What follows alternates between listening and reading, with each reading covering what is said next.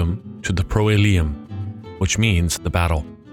The Joshua Lectures are an extension of New Antioch's classical education model. The intent of these lectures is to expose a larger audience to the understanding of the Lordship of Christ over all spheres of life. These lectures aim to address various topics within the disciplines of theology, philosophy, education, medicine, law, and ethics. Classical education engages these topics in a robust manner with an eye upon the cultural landscape and a mind transformed by the Scriptures. For a reformation of today's vocations and institutions, Christians must be courageous and equipped to evoke real change for Christ. To be courageous without being equipped leads to defeat. To be equipped without possessing courage leads to disaster. New Antioch extends an invitation to you to come and experience these lectures in person. Each presenter approaches their topic with a substantial background of experience and/or formal training in their particular discipline and endeavors to provide a careful and rigorous application of the Christian faith to life. Each evening's lectures will afford those in attendance the opportunity to ask questions of the guest lecturer through a moderated Q&A period following the presentation. If you would like more information, please email us at admin@newantiocinstitute.com.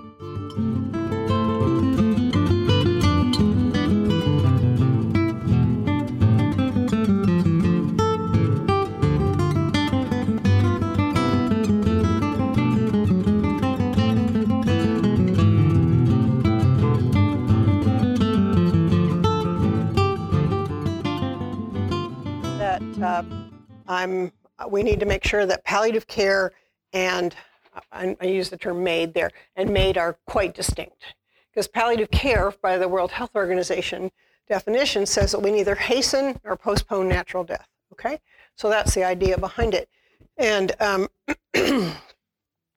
so I was out there with what I said, and then there were two other Christians and another person who was very, I'm not sure whether he's a Christian or not, but he's basically in our camp. So he said there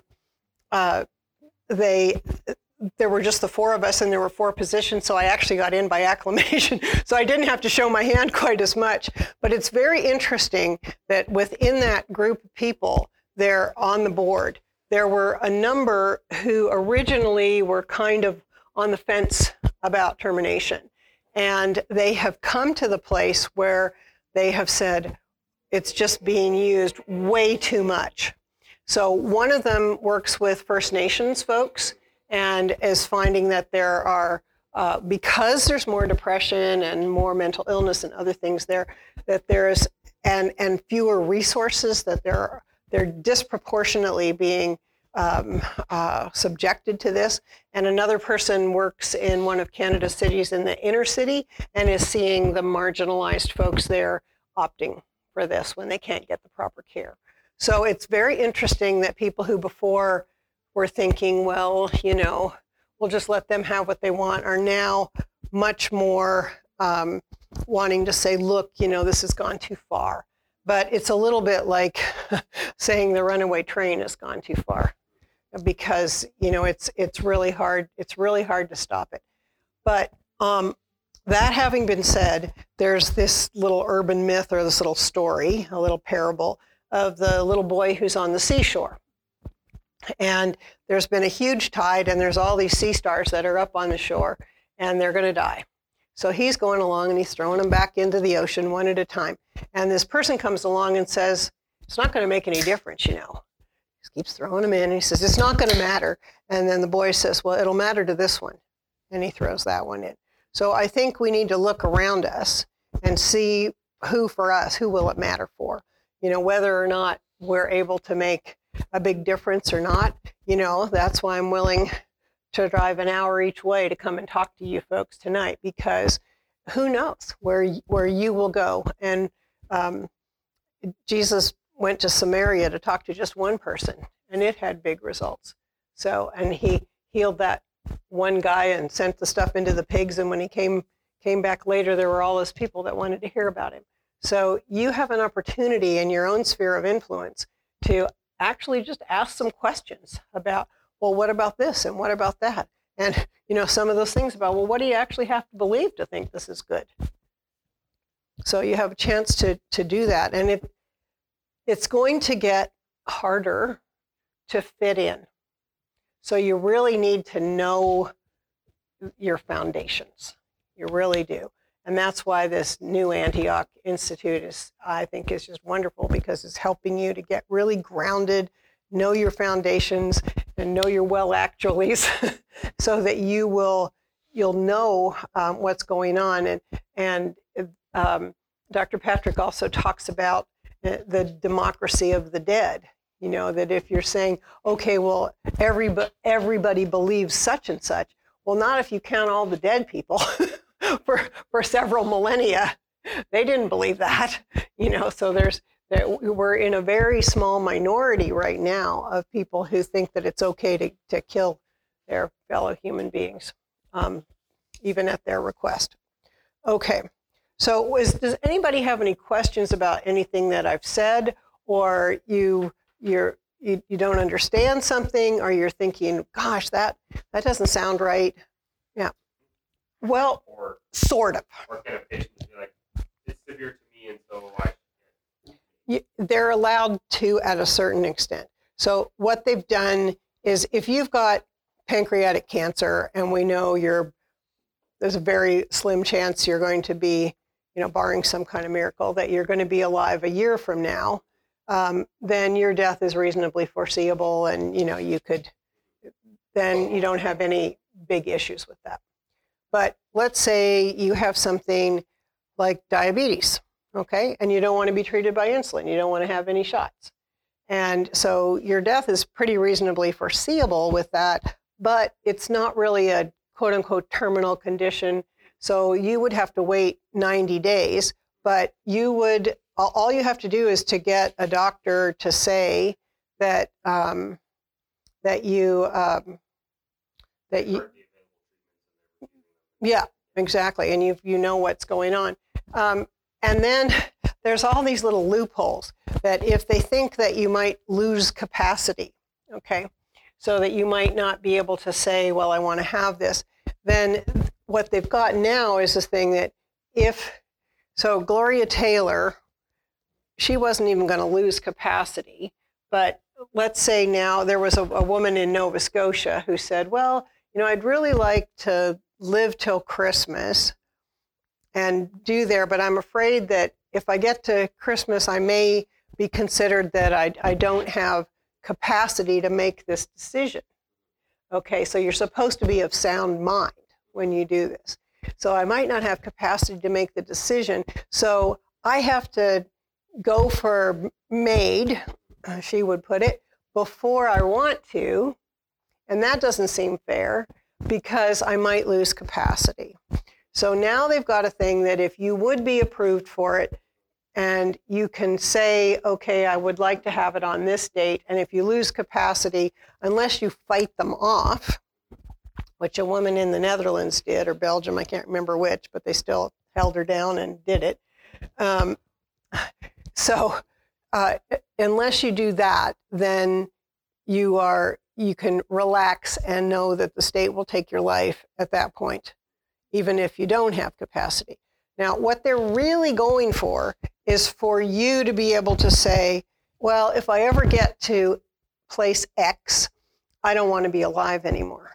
So that your healthy self is pronouncing a death sentence on your other self. So that if you are making your will out or your whatever, and you say, okay, if I get to the place where I can't recognize my children's faces, I don't want to live like that. But we don't really know how we would want to live until we get there.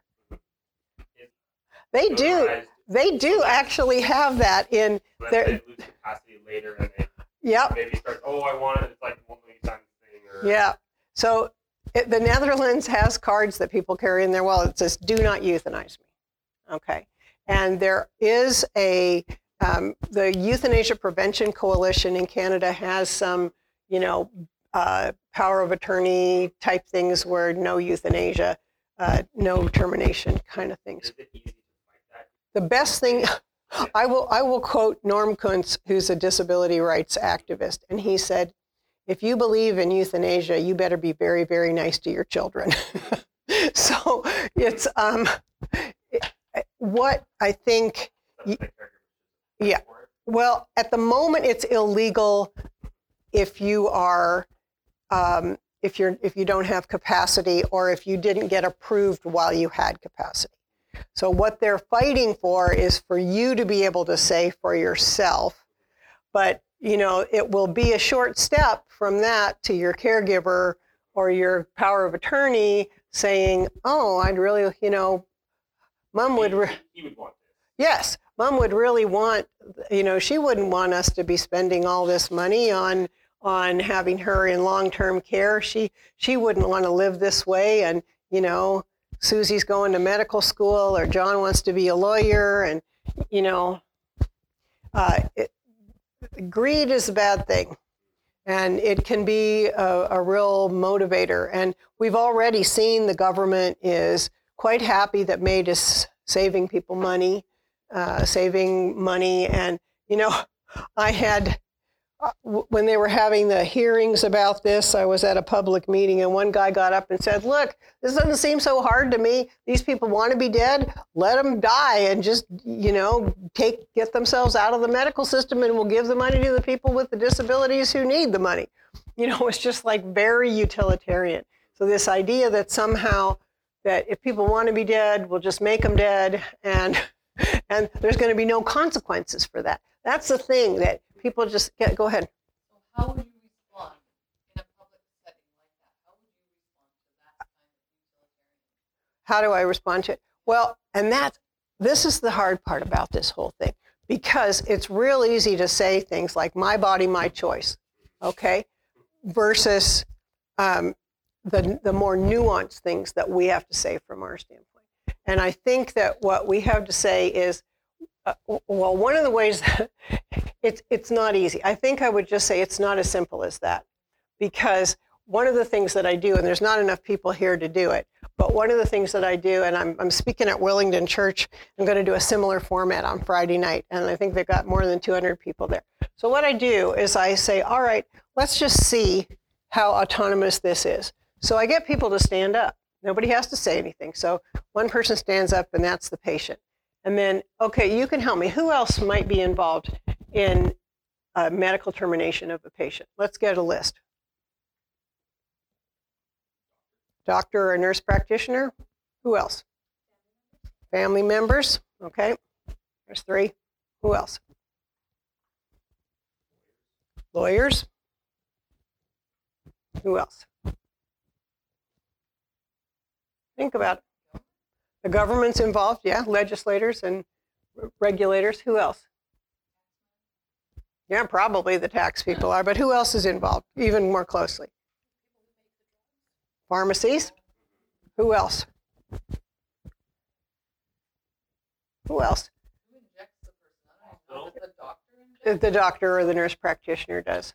But the hospital is, so let's say there's hospital staff like nurses, care aides, social workers. So we've got 10 there, and maybe even we've got a ward clerk who knows what's going on. Okay, there's 11. What else? Yep, funeral director. Who else? Where are we right now? So we've got the clergy, okay? Yep. Anybody else? You've got teachers, there's all these people. So you've got, you've got a university, you've got the law schools, you've got the medical schools, all of that stuff going on. So, because those things have to be taught, right? And they have to be, the law has to be taught, and the medicine for it has to be taught.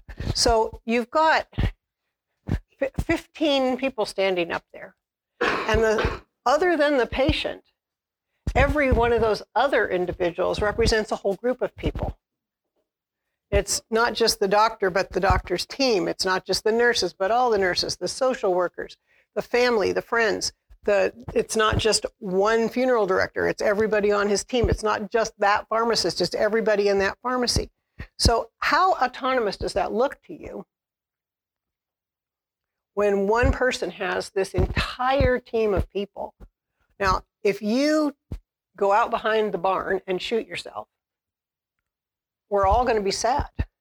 But unless I hand you the gun and say, just go get it over with, I'm not really complicit in that. I may feel responsible. Most people do with a suicide. Or if you take too many pills or you stockpile that or whatever, or you throw yourself in front of a transit thing, you know, we all feel like, well, I should have known, what could I have done? But you're not nearly as complicit as the guy who mixes the drugs or does the injection or any of those kinds of things. So how autonomous is it really? I think that's the question. Okay, your body, your choice, fine. But this is not an autonomous thing. You are not just doing your thing. You are doing your thing on my turf. You are helping to decide how my lovely grandbabies are going to die. You are helping to decide what kind of a society we're going to have. Are we going to have a society where we care for one another even when it's hard? Or are we going to have a kind of society that says, when somebody says, I wish I were dead, we'll say, oh, we can manage that. Rather than, why? How can we help you? Can we come alongside you? You mean something to us. So that man who said he didn't have joy anymore, and that's why he wanted to be dead, he robbed our society of something really important, because he didn't allow himself to be cared for. He was a prominent businessman, and he didn't allow himself to be cared for. So his family lost out on the opportunity of saying, you know, Dad was always a real hard-nosed business guy, and he did all this for us. But man, at the end, I was able to help him in the bathroom or feed him or read to him or care for him, even when he couldn't do anything back for me. And he lost the sense that even when I couldn't do anything for my family, they still loved me. And we all lost that that's the way that we care for each other in Canadian society. I mean, we love to say we're altruistic. We're willing to stand in line and, you know, wait 10 months to get a GI consult because there's other people that may be ahead of you. And, you know, all of these kinds of things. And we want to welcome foreigners and people who are refugees. We want to have good sidewalks so that we can take care of people with disabilities. But, you know, we're schizophrenic about this. We're saying, okay, but, you know, if you want to be dead, okay. It's not just you. I think that's the thing. If somebody said, well, my body, my choice, why can't I drive 300 kilometers an hour down the number one? Well, yeah, it is your body and your choice at that point, but you are coming in contact or potentially coming in contact with things that are going to be negative for the rest of us. And interestingly, in medicine, the onus is on the person who's making the change to show that it's not going to be detrimental before the change is to be accepted. So if you're bringing in a new medication, you're the one that's supposed to be proving that it's not going to be harmful. It's not like, oh, we'll just put this out there and see if it's bad. But they didn't have to prove that. In fact, the justice who brought down the first decision in British Columbia said, oh yeah, well, it's just another medical procedure. We know that, that's what she said. We know that people will die and that there will be some unintended deaths from this, but, you know, we don't stop people having hip replacements because a few people die when they have a hip replacement. Now, the Irish High Court looked at the data from around the world and came to the opposite conclusion that our justice in British Columbia came to. And, you know, it's very skewed, okay? And there's a lot of spiritual warfare in this. So the justice here in British Columbia who heard the original case, and what I didn't understand before this is that if you are going to appeal something, you can't really appeal it on that she just was wrong. You have to appeal it on how the law works. And so it can go right to the Supreme Court. They lost the other, you know, we won at the appeals court, but we lost at the Supreme Court with a unanimous decision, which was really sad. But the justice that heard the case here, because it was just with the justice, not a jury, she campaigned to have this case. And she was involved, and Beverly McLaughlin, who was our Supreme Court head justice of the Supreme Court at the time, she had been a dissenter on the Sue Rodriguez case before. So she had an axe to grind as well to get this sorted out. And it was so skewed that there's a really interesting gentleman in Powell River, of all places, who has an international website called the Protection of Conscience Project.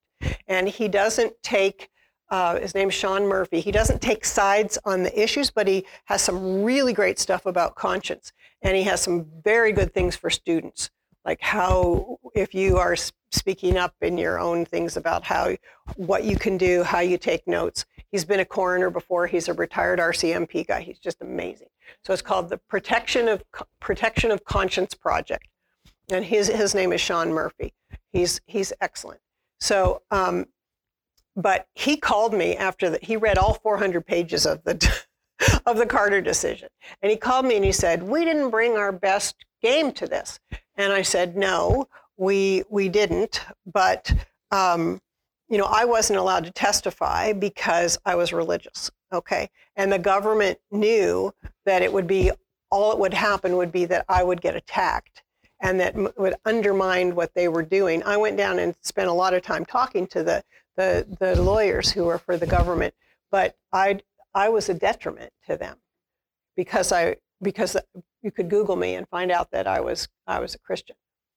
So she said, 30 years ago, this was 10 years ago, more than 10 years ago now. 30 years ago, that would have been an asset. It's not anymore. And I said, well, I don't want to do anything that's going to damage the case, that's for sure. But I mean, that's kind of where things are with that. But she did things like, she labeled a woman named Margaret Batten, who is, I think she did her PhD on John Donne, and she's done some little mini social science supposed studies where it's like very small numbers of people and nothing that is really rigorous, okay?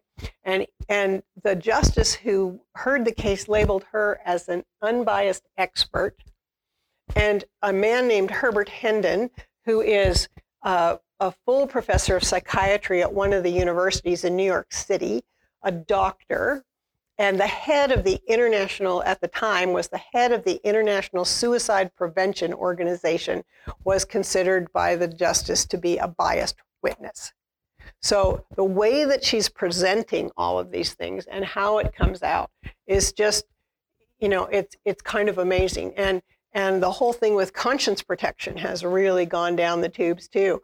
And the people who have brought this in are now pushing it into everything. There's I was telling you about the thing on the Dying with Dignity website about asking the doctors not to do it. In Ontario, and I think maybe Nova Scotia, doctors are required to make what's called an effective referral if somebody asks them to have a medical termination. So in Canada, we don't do effective referrals for with capital punishment. If somebody is accused of a capital crime in the state of Texas, we don't extradite because we know that unless we have a guarantee that they won't face the death penalty, because we know we'd be complicit. But the Ontario College of Physicians and Surgeons says, oh, that's not being complicit. Yes, it is stepping on your religious rights, but tough. The patient access comes first. And now they have upped the ante. They're pushing toward, I'm not sure whether they've passed it yet or not, but what they want is there's two things that they want now. One thing they want is for the fact that if you ask for that effective referral, that you as the physician have to follow up and make sure they got connected. I don't have to do that if I send somebody to an orthopedic surgeon or a dermatologist, but this time you would. Now, my husband, the ophthalmologist, who's a little bit snarky sometimes, says you're supposed to call them up and say, "Are you dead yet?" But that's kind of what it is, really. And then the next thing they're pushing for, we know already how broad all of this is. They're pushing to make it mandatory to the fact that you could lose your license if you don't do this, that you are to introduce MAiD, medical termination, as a treatment option for anyone who might qualify. So you go to the oncologist, you get your diagnosis, and oh, by the way, this is one of the things that you do. It's one of your treatment options. We can kill you. So, and as my friend Tom Koch says, the other thing about this idea of autonomy is that how do you define autonomy? Okay, so if somebody says my body, my choice, well, okay, but what if that body doesn't have enough money to live? What if that body has no social support network? What if that body has a disability? What if that body can't speak for himself? How is that autonomous if the person is asking not because he or she can't wants to be dead, but because they don't want to live like they're living?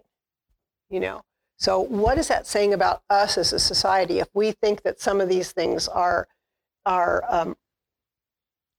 acceptable, maybe not reasonable, but acceptable reasons that people would want this? It's a bit chilling. In Canada, we're coming close to having the most liberal policy of this. I put liberal in quotes, most open policy of this in all the world.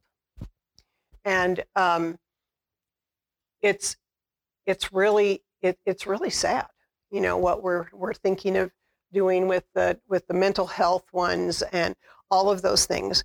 And you can get continuing medical education credit at the University of BC if there's a little course you can take called Normalizing MAiD for Children.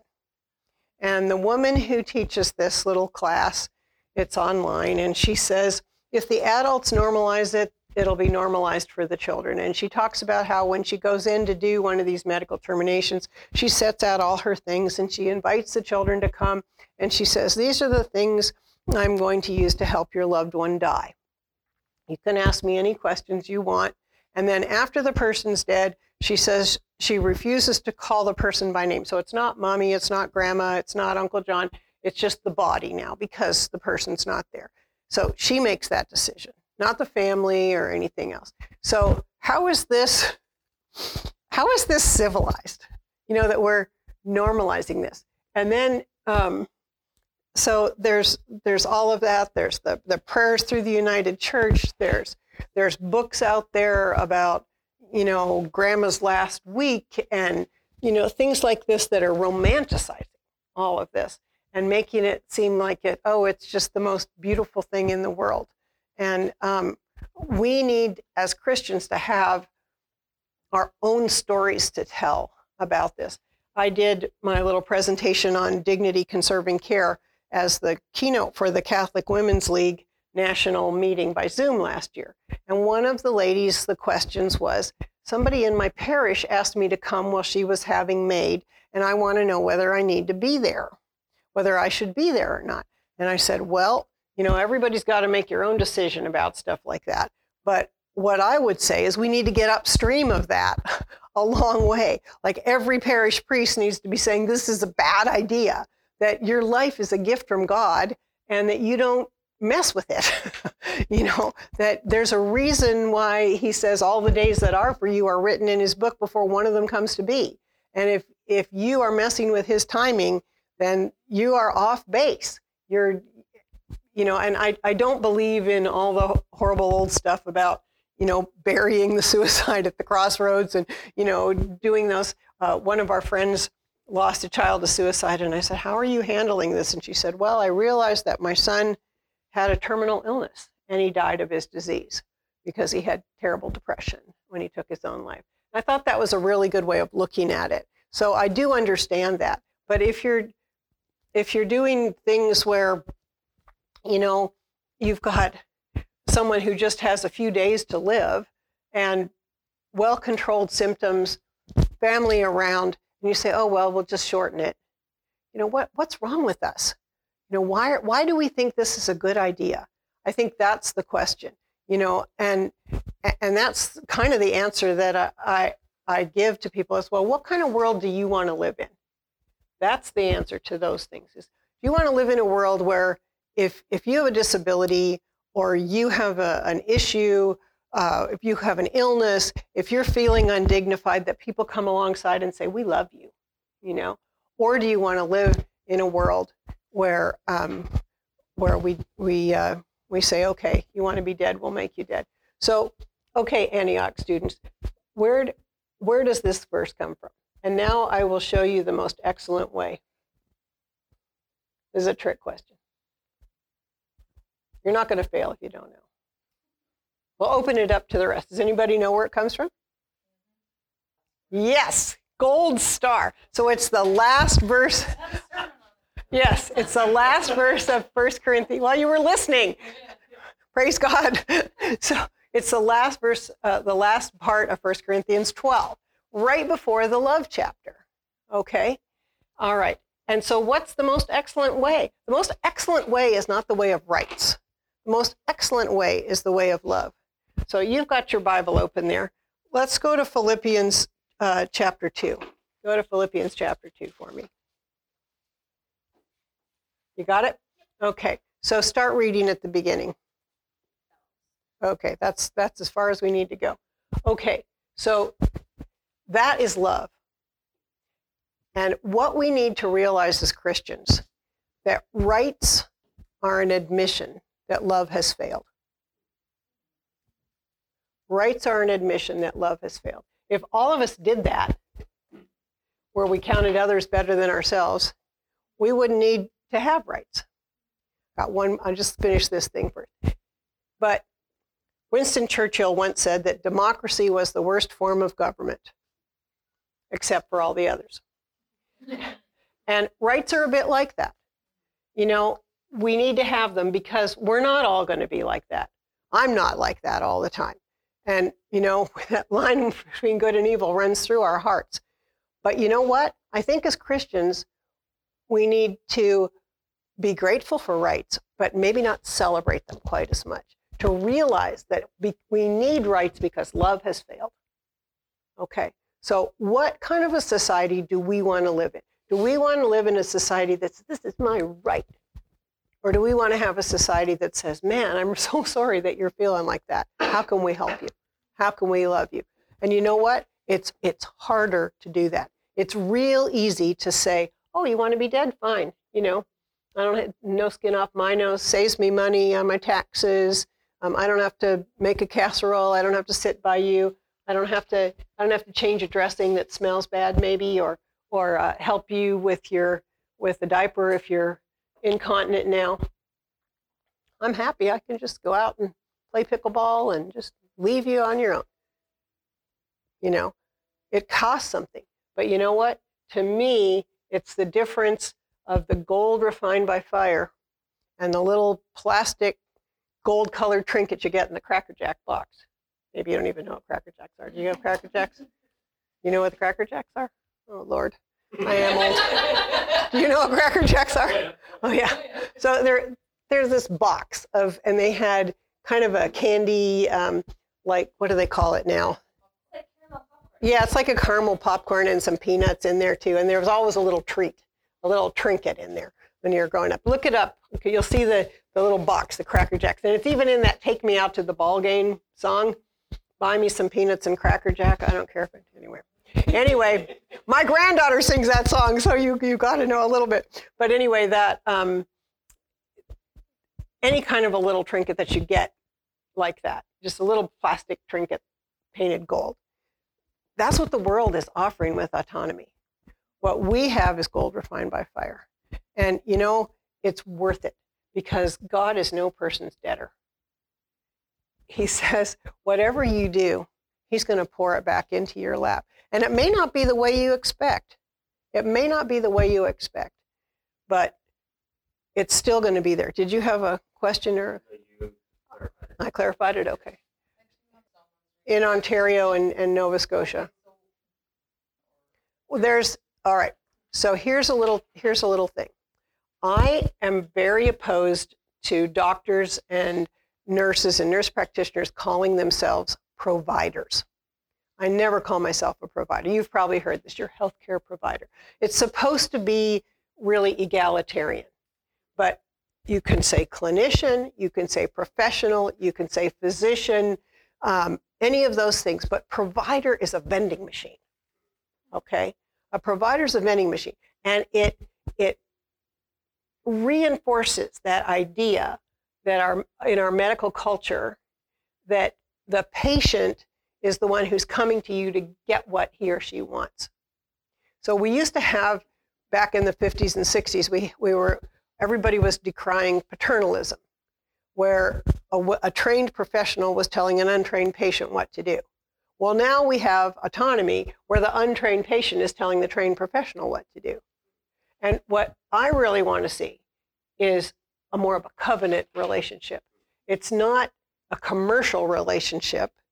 It's a covenant relationship, or it's a collaborative relationship where I bring my expertise and my opinions and all of who I am to the table, and you bring your stuff, and then you decide whether you want to follow my advice or not. But you don't come to me and demand that I make sure you're dead, or demand that I make sure your baby's gone, or whatever. Those are providers. So the only people I call providers are abortion providers and MAiD providers. And they call them that themselves. So you have to, the whole thing is really, there was a group of people that were the MAiD evangelists, and the epicenter of that was with Stephanie Green on Vancouver Island. And so they founded their own little group right off the bat, as soon as it became legal. Actually, it was in the works before it became legal, called the Canadian Association of MAiD Assessors and Providers. Okay? So they just made themselves up. And they decided, the government has decided that they're doing, that their guidelines are going to be what are used, and all of this stuff.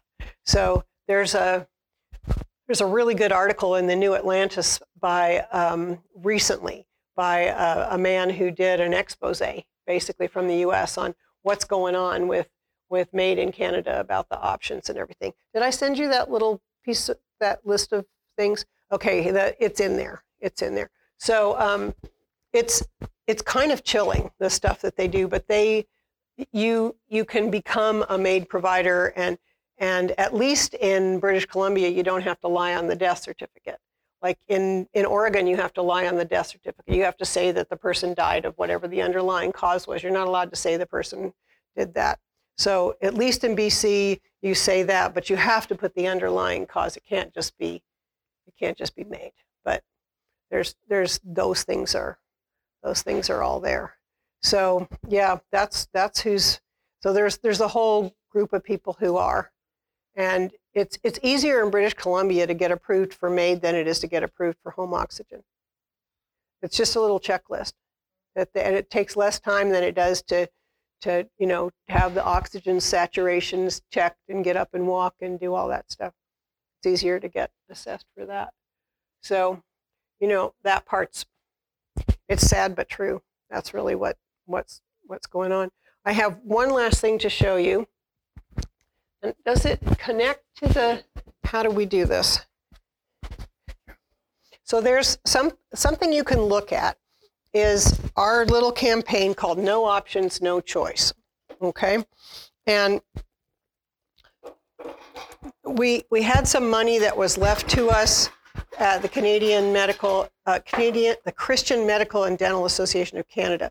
And along with the Canadian Hospice and Palliative Care Association, we got this little campaign going called No Options, No Choice. And I got interviewed for it, and then another project too. And I was sitting in my living room for about 5 hours, and I think I'm in one of them for about 15 seconds. So, but anyway, it's probably better for you. But just look, no options, no choice.ca, and it's meant to be something that's for the general public, and it connects to your member of parliament and your MLA and all of those kinds of things, so that you can make your voice heard. And the interesting thing, when I went to see Joyce Murray, who's my member of parliament, she said I was the only person in her whole riding who had come in opposed to it. Everybody else in the west side of Vancouver, which is white, wealthy, worried, and well, not really, but everybody else was saying, I hope they'll have it by advance directive and, all this control stuff. So it does make a difference. And if you send an email, it counts for a certain number of votes. If you pick up the telephone, it counts for a few more votes. But if you send a written letter, it counts for like 400 votes. That's how they actually count these things in your MP's office. So never underestimate what you can do. And they give you some templates on here. But I wanted you to hear Tracy's story here. I think I just turn up my volume, hey, and then go for it. All right, let's try. It's only 6 minutes, so don't panic.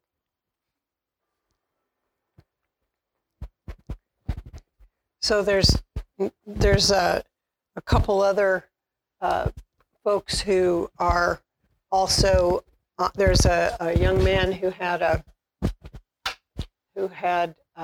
struggle with mental illness who tells his story, and a woman who had cancer who tells her story as well. And then there's other things there, so you can have a look at that. So we've gone a couple minutes over, but do you have any questions, or can you think of something where I call it the yeah buts? So when you're talking to your friends, they're going to say, yeah, but what about this? Or what about that? Can you think of something that is making you think about that right now? I haven't talked about the other side of this, about what can we do to help, and I think that is a lot of that goes about, well, how do we have dignity conserving care, and what can we do? And maybe we could do that one by Zoom or something, because I have a good PowerPoint for that one, and I've done that presentation quite a few times. So that's something that we could talk about if you're wanting to do it. But I do think it's very important to have an understanding about how far down this rabbit hole we've really gone. And there are people who are writing. Anthony Fury, who was in favor of this, he's a journalist. He said, we've actually, it's not a slippery slope.